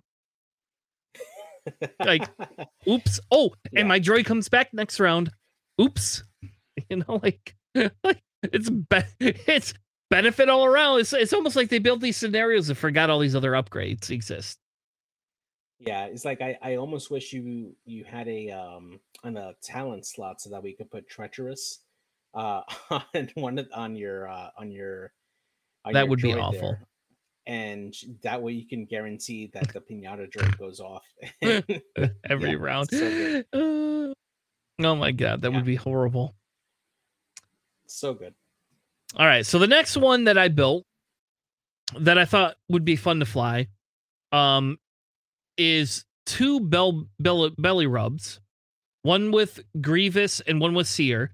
And I'm going to caveat this with Seer could change to that TV 80 whatever droid. You just can't run the shield upgrade then. That's all. Which is fine. I mean, you could. But you know what you could do, JJ? You know what you could do? You want to know what's really dirty? You could put that T8 and then you could get a beta planing in there, right? That's really good, actually. And then you sacrifice the shield and you just take a reinforce every turn. Like, that's so dirty too. Like, oh my god. That's good. Yeah, I like that, actually. But yeah, I mean, this is really good too, right? Because you're feeding the rest of these droids over there, and you either have to go and deal with Grievous, who's going to be coming and flank you, or you got Seer, who's giving all these droids crack shot, and or you're taking strains with this particular tech droid. So good. Yeah, really good. Yeah, and this one I went with mostly SOC stuff. Like, I think that Helicon droid could probably change with the ion missiles. Like, I don't know. And you could drop ND calcs on them, but to me, this was your ultra aggro. And if somebody wipes the Bactoid or the Iron Assembler off, so what? Who cares? I'm getting the other droids back, you know? Yeah, exactly. All right. The next list is almost identical, except for it has Grievous, the Grievous in it. And then it has the let's see what it has Dooku in it instead. So I just swapped out stuff to have Dooku, basically. Because Dooku comes in the back. Yeah, exactly. And the fact that if you're able to regenerate Dooku, you can fly him much more aggressively. At I-5 with Malice, it is really good, especially if you start off with the Scimitar title, starting off cloaked. You can decloak and do a 4 straight, and and you just get into their faces as soon as possible. It's just really good. Yeah, so you cannot regenerate Dooku, though. You know that, right? Oh, is it only the droids? Okay. It's only stuff with contingency protocol on it. That makes sense. Yeah, if you could regenerate Dooku, that would be broken. It would be broken. JJ's trying to give you broken lists here. Yeah. But I just really, I really actually genuinely think like that 32C, like while it's so far not shown to be good in standard, that jam action and the ability to use the plasma torpedoes if another droid dies is really, really good against some of these Republic ships.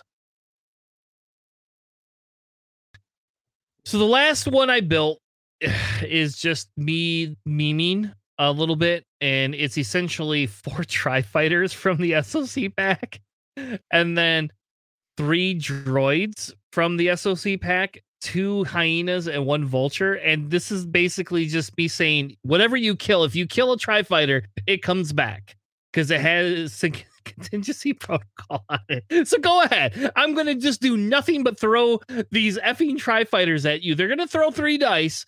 One of them has outmaneuver, by the way. One of them have afterburners and outmaneuver. I'm going to throw 4 of them at you.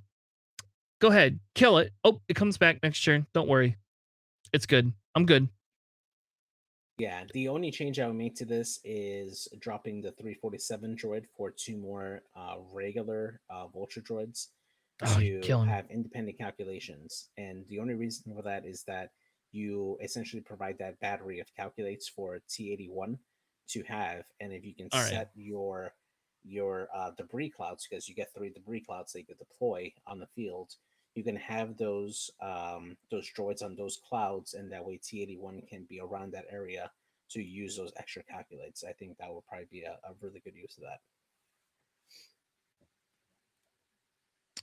All right, now we're going to move into Republic lists. I did build a few Republic lists, actually probably more than I should have. But I built some Republic lists because I actually like Republic too.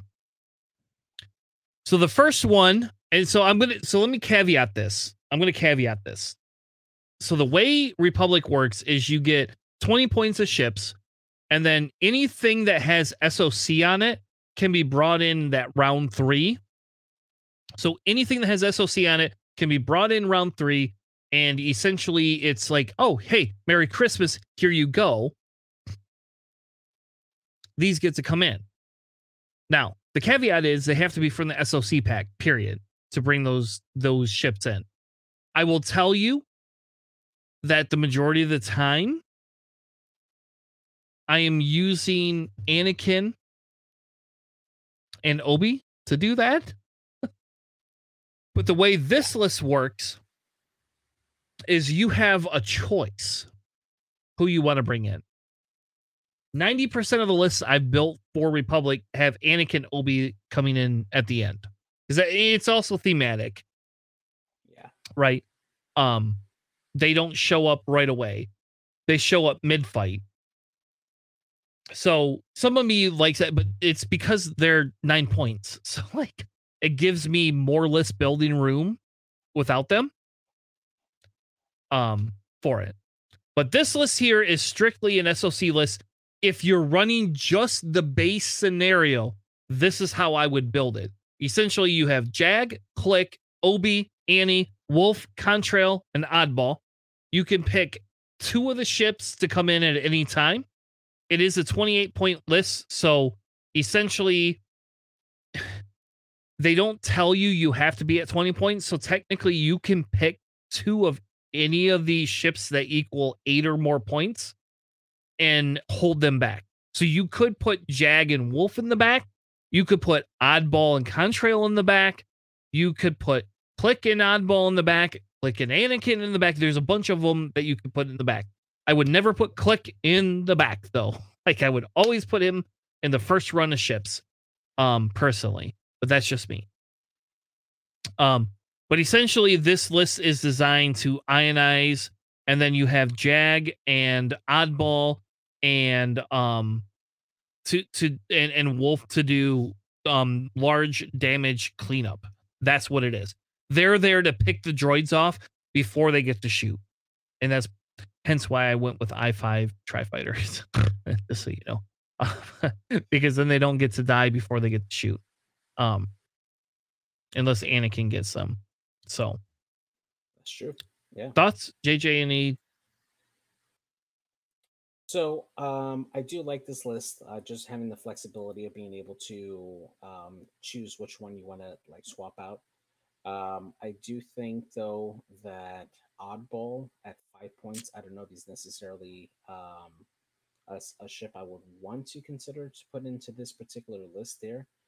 I mean, for that, I'm actually leaning more towards having Wolf and Jag and Click, and then 3 other Z95 clone pilots.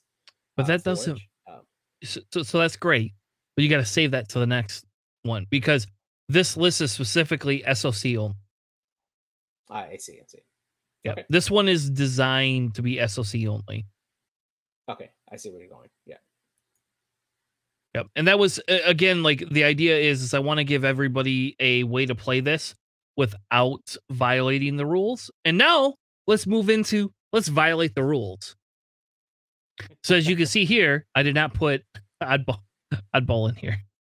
As you can see, I have Jag, Wolf, Kickback, Click, Stub, Contrail, which was essentially Sean's list that has done very well. And then said, oh, why don't I give them Obi and Anakin? So here, JJ, is where you can make your comments on what you would change up. Well, yeah, I definitely do like obviously the addition of Contrail on here. Contrail is definitely a very, very good option for this list. Being able to use the precise astromech to double mod its shots is super good. But again, Oddball at 5 points there. It is a tank, but I feel under the continued barrage of all those vultures, it is really, really tough to justify having that much points in a single ship that could realistically only fire out the front most of the time, before it gets gunned down or gets critted. So it is tough. Yeah. I don't know. So there's that one. The next one I built is a little bit skimpier. I do have the 3 arcs in play with Jag or with Click and Shakti. You could sub Shakti and Obi out and then bring Anakin and the other one back in. And so the idea with this one is you get Shakti as kind of a early onset ion cannon. You have Jag, Wolf, and Oddball to start killing things off, because they say you cannot bring these ships back until another round. It gives you the ability to get like an aggressive alpha strike out front, and then bring your other Adas in to kind of say, hey, let me help you. Just a little bit different. Take again a little bit more AC play is going to be this one, but I feel this one is, to me, is going to say, hey, do you want to go for the ion mechanic? That's what this one is trying to accomplish. I have everybody up front being out to try to take as many droids off the board as you can, and then bring everything in the background to do the ionization for them.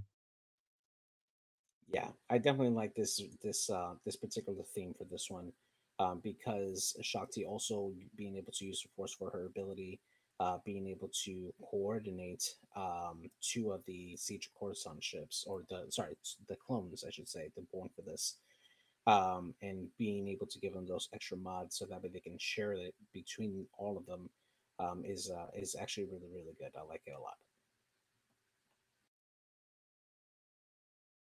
All right. The next list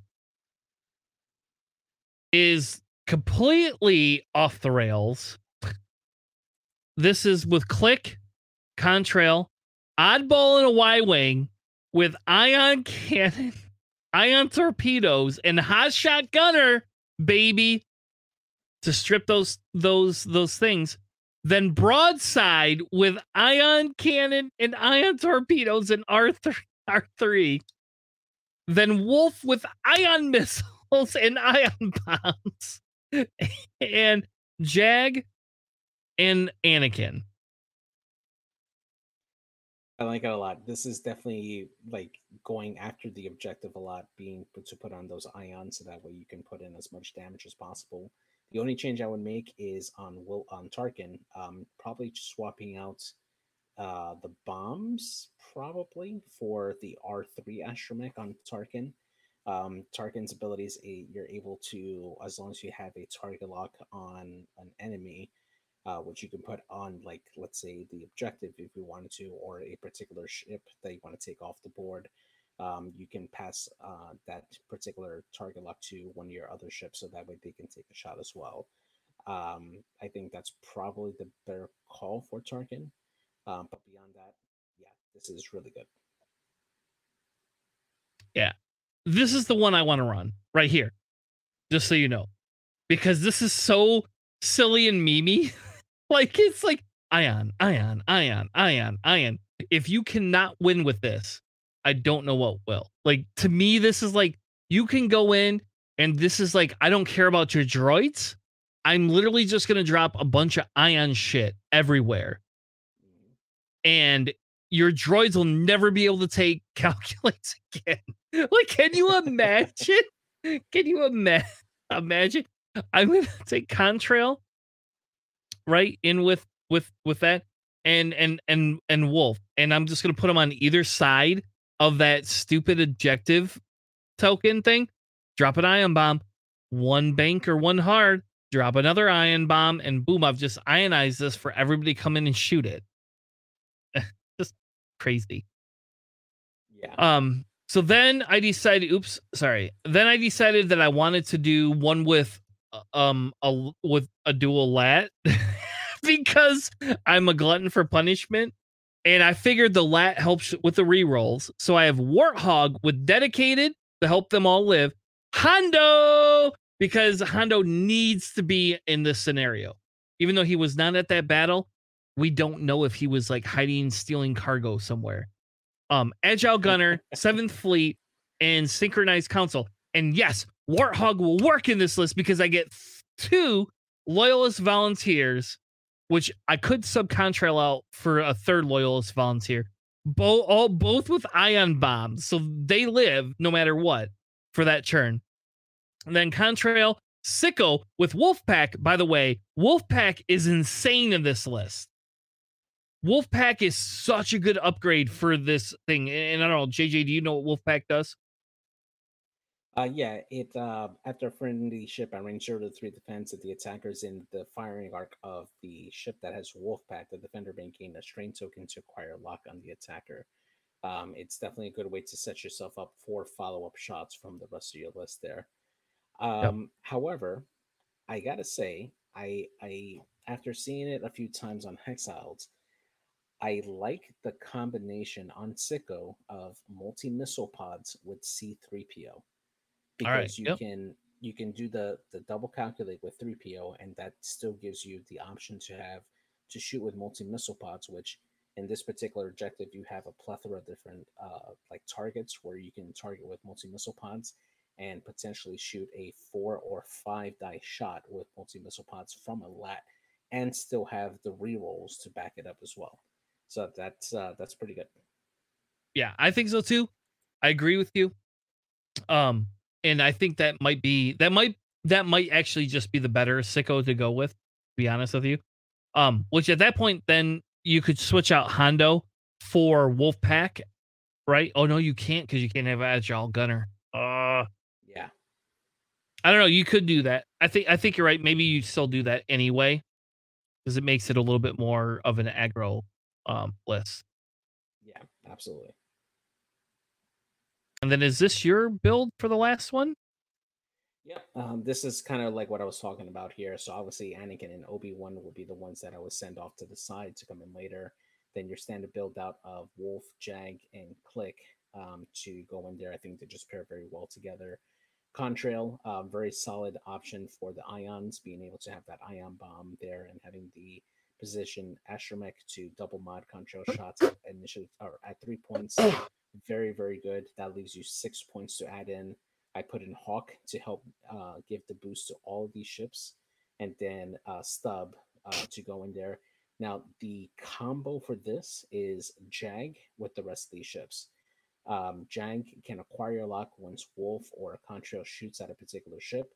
Then he can use Synchronized Console to pass it on to Hawk to shoot off the cluster missile, and then they can fire control off of that lock and then pass it on. I actually meant to put Synchronized instead of munitions failsafe. And then pass it on to Stub, who also should have Synchronized instead of munitions failsafe to get that missile off again, and then pass it right back to Jag after all that's done. It is just a really great way to mod all your shots across the board, across all these initiative threes. If you can set it up correctly, you can get one shot at cluster missiles at the objective, and then another one at possibly a droid around that area to maximize your firepower with all these ships. Yeah. So are you bringing Annie and Obi in at the end? Is that who your like choices are to bring in? Yeah, those will be my choices. Yeah, definitely. Yeah, which makes sense. And again, I think, unfortunately, I think that's how they designed the scenario is like just take these 2.9 point ships that are going to die pretty easily. And at the end, I don't know. I like it. I actually like that take on that one quite a bit. And I think I would test this one out as well. I own the ships to be able to do that. So I think I think I could come up and play that one as well. So Yeah, exactly. So, but yeah, I haven't had the chance to play this as of yet. But I'm excited to play this scenario whenever I get the time to try this out. This was definitely a really fun pack. They have a lot of great pilots, and I think that AMG did a really good job at least designing the scenario. I know that there was some issues with the print for some of for this and Hot Shots and Aces pack, but as far as the scenario design as well for a lot of these pilots, I think they did a really good job. I agree. And So here's the deal. We have 3 weeks between here and the new year. We really do. We are possibly going to stream some games of JJ and I. And again, it all depends on JJ's schedule with his kids and his work and stuff like that in the holidays. But now that JJ lives with his relatives, it might be a little bit easier because it's just like he can do the holidays and never have to go home because he's already at home. And then you could just go upstairs and play games with me. And Charles has officially stated that after the 18th of December, he will have more free time to hang out. I would really like to get, maybe even get Matt back or John or somebody and do like a 4-on-4 live stream of one of these or two of these scenarios, in the next couple of weeks where we can just have fun, just chill out, have fun. I know we're prepping for Kyber Cup and I hate to say it, I really hate to say it because I really want to play these scenarios. I really do. But I think unless I go with the list that I've been flying for Kyber Cup, I'm going to have to prep for that. But if I choose that list, we may just like play a few more of these scenarios during the week. I know during the week of Christmas and the week after Christmas, I'm on call that week, but I have like nobody on my team but 2 other people are working. So there's literally 3 of us. So there will be plenty of time, even during the day, to stream and play games and all of that. If you would like to join us in playing one of these, and there's certain days in the last 2 weeks of the year that you can play, either send us a message on Discord or post in the list building threads that, hey, this is who I am. This is what I'll be able to play on these specific days at these times. We will happily we will happily try to find as much as we can to stream. Otherwise, what we'll do next week is we're just going to post a bunch of times and days that JJ and I commit to, that you can join us. And our goal is to have so if we do a stream for 2 hours with one of these new scenarios, we want at least 2 other people to play with us. And I'll tell you what, if we get 6 people that want to play on that day, JJ and I will just commentate and let you all play. We could do that too. So if you want to be a part of these scenarios, which we're very excited to play, and I don't care what my locals do, I guarantee you I will find somebody to play these with. Especially the Siege of Coruscant stuff. I really am excited to put that on the table and play that. Well, thank you all for coming on the journey with us today. We had a great time. If you would like to continue to submit lists for list building challenges or critiques or discussions, we have a list building community thread inside of our Discord. You're welcome to post them in.